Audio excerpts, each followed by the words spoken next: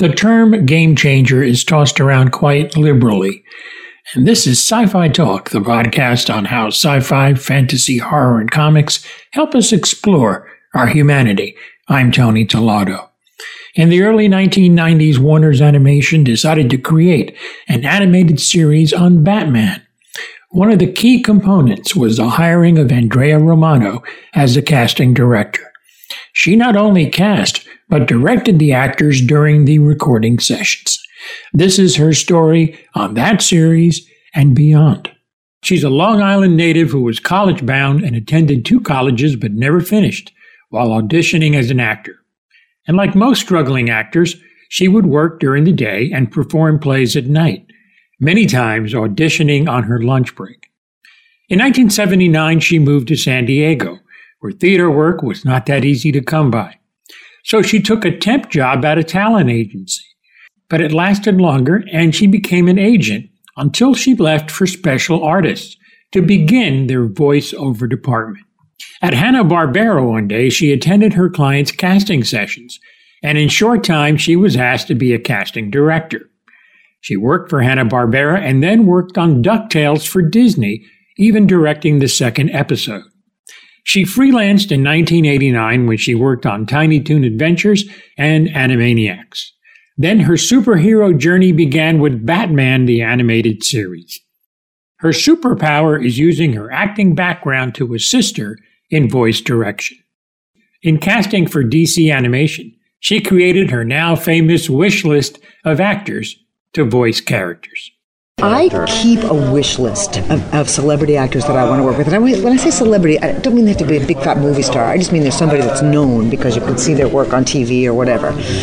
So I have a massive list over the years of people that I wanted to work with. And that's the first thing I go to when I go, and then I'll look and check, okay, we did offer so-and-so that role, but he just wasn't available. Or we offered that guy the role and he wasn't interested in the money we have for these. Because we don't have enormous feature film type money. Some of these guys get $500,000 to walk through the door. We don't have $500,000. That's our budget for the whole piece. So I keep notes as to why they turned me down or whatever. And so I start there. Then I look at TV Guide. And I look page through and go, okay, what are the top shows right now? Who is everybody looking at on TV? And how will that work? And who do I know and who do I like? And then we all take a big meeting, just like this, where we all sit together. It's Warner Home Video, publicity, Bruce Timm, myself, all the creative people. And we go through it and we go, who do we all like? Let's put together a list of names. And then after we got this huge list compiled, we go, okay, now in what order do we want to go after these people? Who do we think will go well? Who's a good, Superman to this Lois Lane? Who's going to match up well? And then you have to make sure that you don't end up with, okay, the first Superman said yes, and we're down to like Lois Lane number 5, but they won't really be good together. Then you have to sort of revisit it and go, okay, who's going to... So, and then there's a thing called the Players Directory, which is a big, like a yearbook of all the actors in the Screen Actors Guild, and you just page through and go, okay, this guy, oh yeah, I know that guy, he's great, what a great voice. And I had watched an episode of Castle and seen this wonderful actor with a great raspy voice, and I called up, tracked him down by IMDb, and then called up Nathan and said, Nathan, is this a good guy? Oh yeah, I like him so much, and brought him in, and he came in and did, I forget which piece it is. I think it's something I can't even announce yet. We haven't talked about it yet. Great raspy voice, but I'll just do that. I'll just go, my gosh, that's a great voice, and then track him down and bring him in. There is more sci-fi talk, so stay tuned. Who is on your list of actors that you want to come in and voice act? I have so many. John Hamm is still number 1 on my dream list. I was so jealous when I saw an Archer episode and saw that he had done it. I was like, damn it, they got him first. So Superman, Batman, John Hamm? I think he could do either of them, frankly. I really do. I think he's that good. I also think he could do comedy. I think he's just that versatile, and I really would like to have a chance to work with him. And then there's very obscure, bizarre, strange people that I want to work with, like, laugh if you will, Alex Trebek. Wow. I love him so, and I've met him several times at like Emmy events and stuff, and I just said, I'd love to have you. And, I can do many voices. I said, I know, I've heard you do it on the show. I hear you playing with voices, and I would love, so I will find something that will be fun for him and bring him in. Kyle MacLachlan, not Kyle MacLachlan, I'm sorry, I'm going to forget his name now. That guy. Okay, no, isn't that terrible? It's the memory thing. I asked my doctor, What character? No, he didn't work for me yet. Friday Night Lights. Kyle Chandler. Kyle Chandler, thank you. I think he's a lovely actor, and I would love to bring him in for something. And that list constantly, as you said, it changes, it grows. Sometimes I cross people, okay, I got them, and then sometimes that list is, I like them so much, I want to be sure to bring them back to play something else. So that list is constantly evolving and growing, and I'm very lucky that a lot of people, agents, they have their agents call me up and say, so-and-so really likes your movies, they would love to come and do something. We don't pay a tremendous amount of money for these films. As you can see, they're not multi-bazillion-dollar feature films. So the actors aren't coming in to do it for the money. They're coming in to do it because it's something that their kids can watch. So much of their on-camera work, whether it's CSI or Criminal Minds, it's too gory for their children. Animation, they can watch their kids. And if they can tell their kids, I'm going in to play Batman, suddenly they're the hero of the household.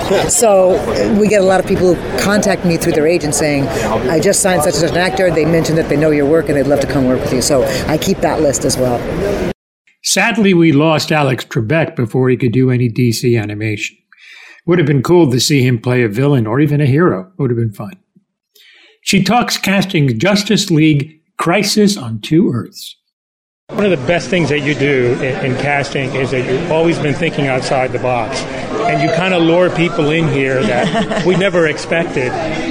Was that the case in this one as well, especially getting somebody like James Woods? I had wanted to work with James for many years, so I was very pleased when he said yes and that his schedule would allow him to do it. I would have been much happier if we could have worked in the same city at the same time. We were long distance, but that's just the way it is.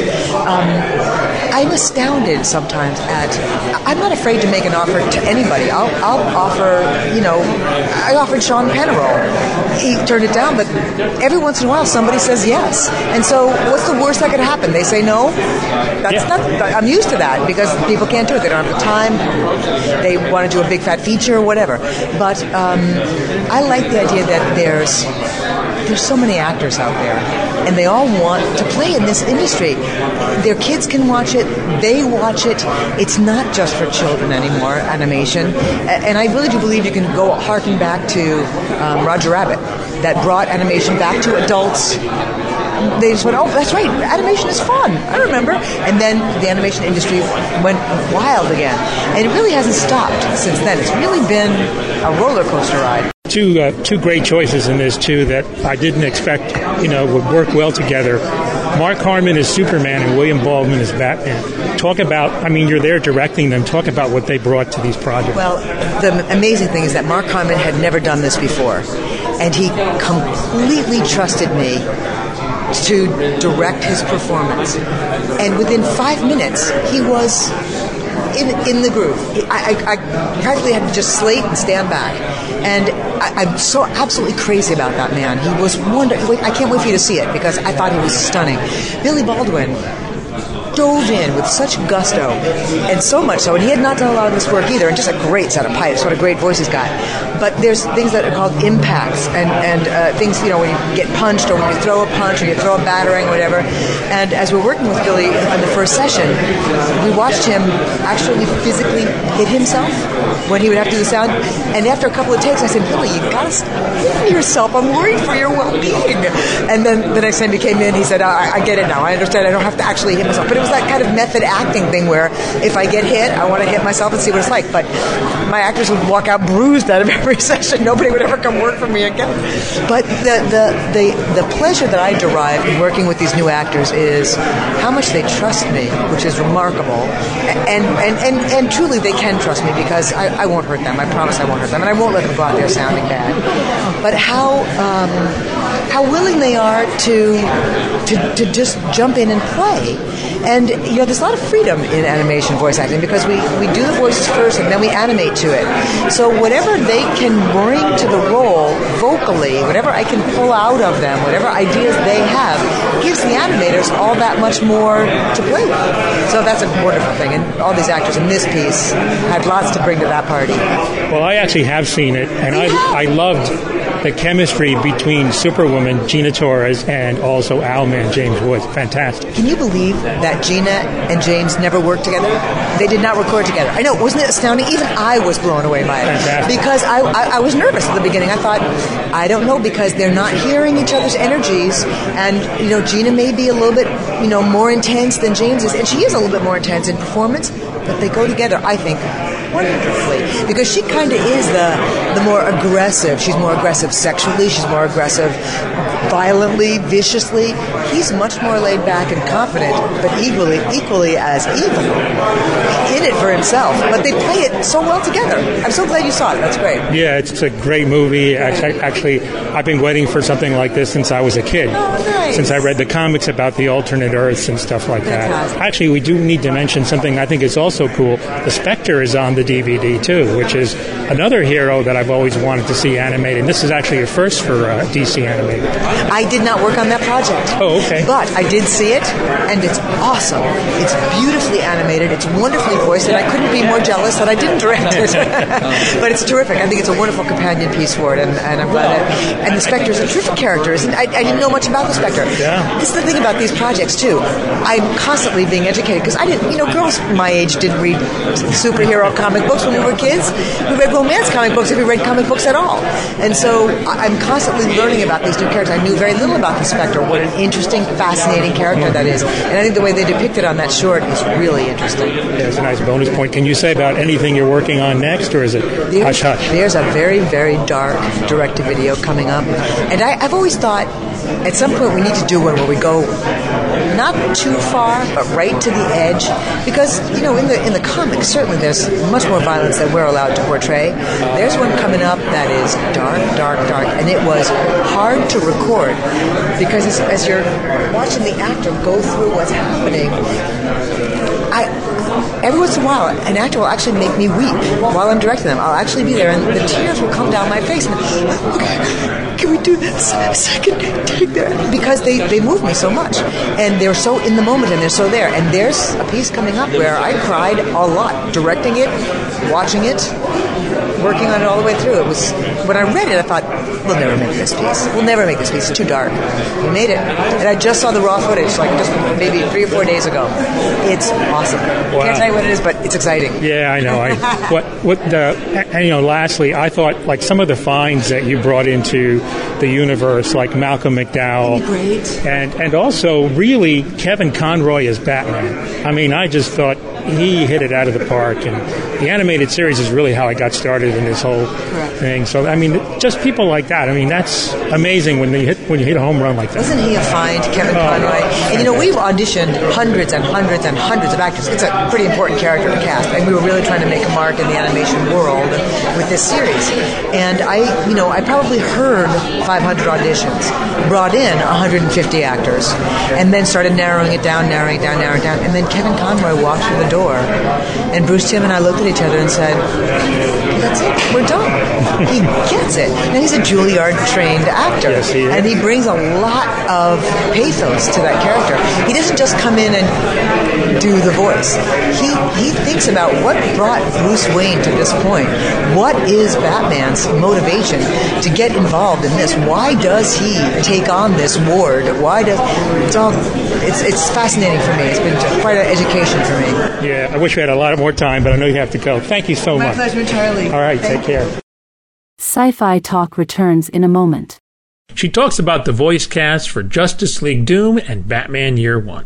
We had new characters like Metallo in it, and I couldn't get Malcolm McDowell to come back. He was unavailable. I think he was in Europe, and we just couldn't get him within our production period. So I hired this wonderful actor named Paul Blackthorne, who's really good. And then Claudia Black came in to play Cheetah. And then, so a lot of really cool, different new people that kind of got added to this extended family now.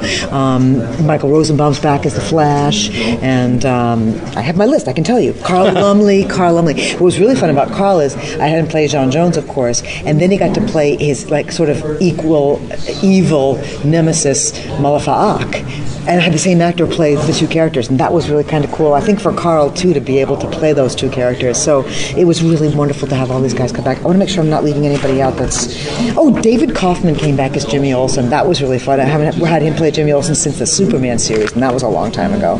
And then the beautiful Bumper Robinson came in to play Cyborg, who really wasn't a part of the Justice League universe when we did that cartoon. So lots of good actors coming in for this one. It's a good one. Working with an ensemble cast. There's no studio that could hold 33 actors at one time. They don't have enough mics or enough room. So, but I did record the ensemble cast of like the secondary tiers of actors like Rob and Don, those kind of characters that clearly speak to each other. I think I did one session where it was kind of tag team recording. We had maybe 15 actors there. I'd record 5, let them go, record 5, let them go, record 5, let them go. So as often as I could, I would put the two actors that had scenes or whatever number of actors together. Batman never worked with Gordon.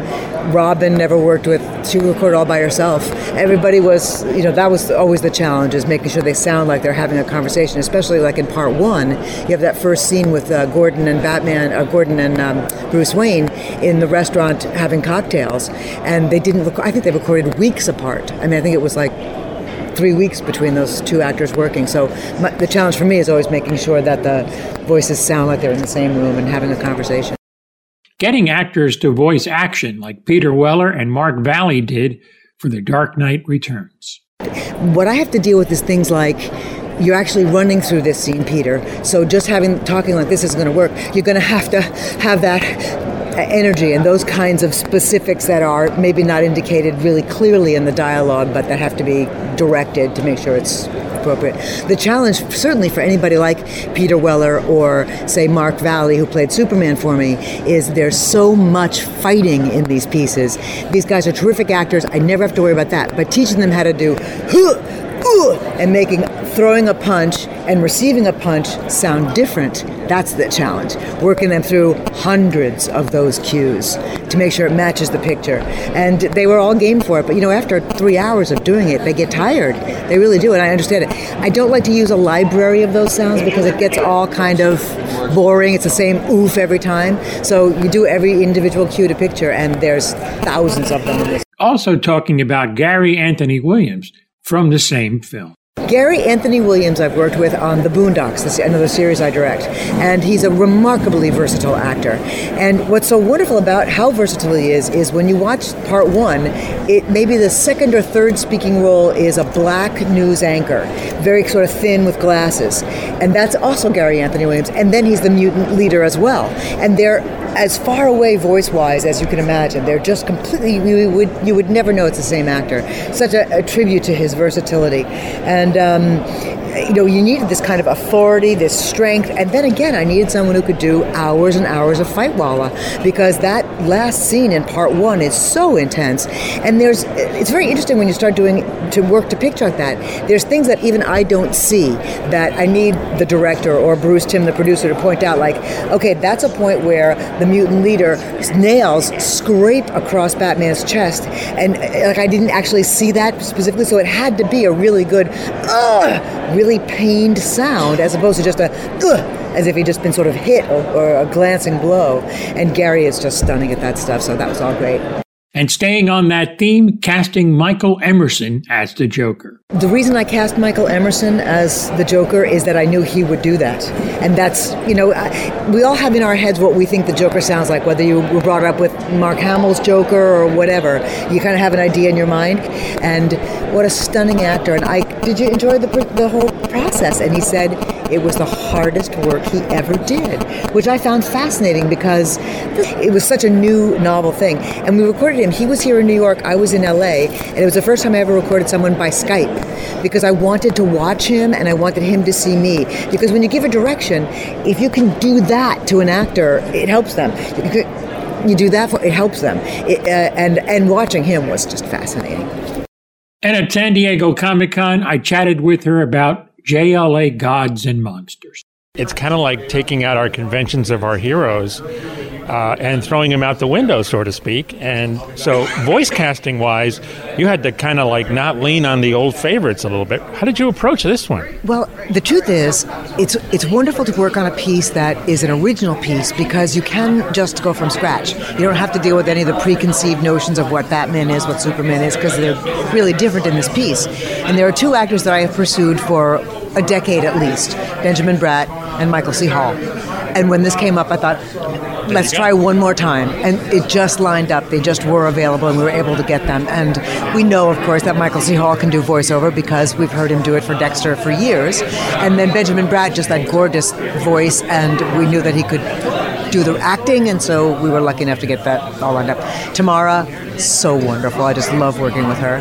Paget, I'll work with her any day of the week. And so it was lovely to be able to just bring in some people I've worked with before, but not necessarily in the same roles I've used them for before.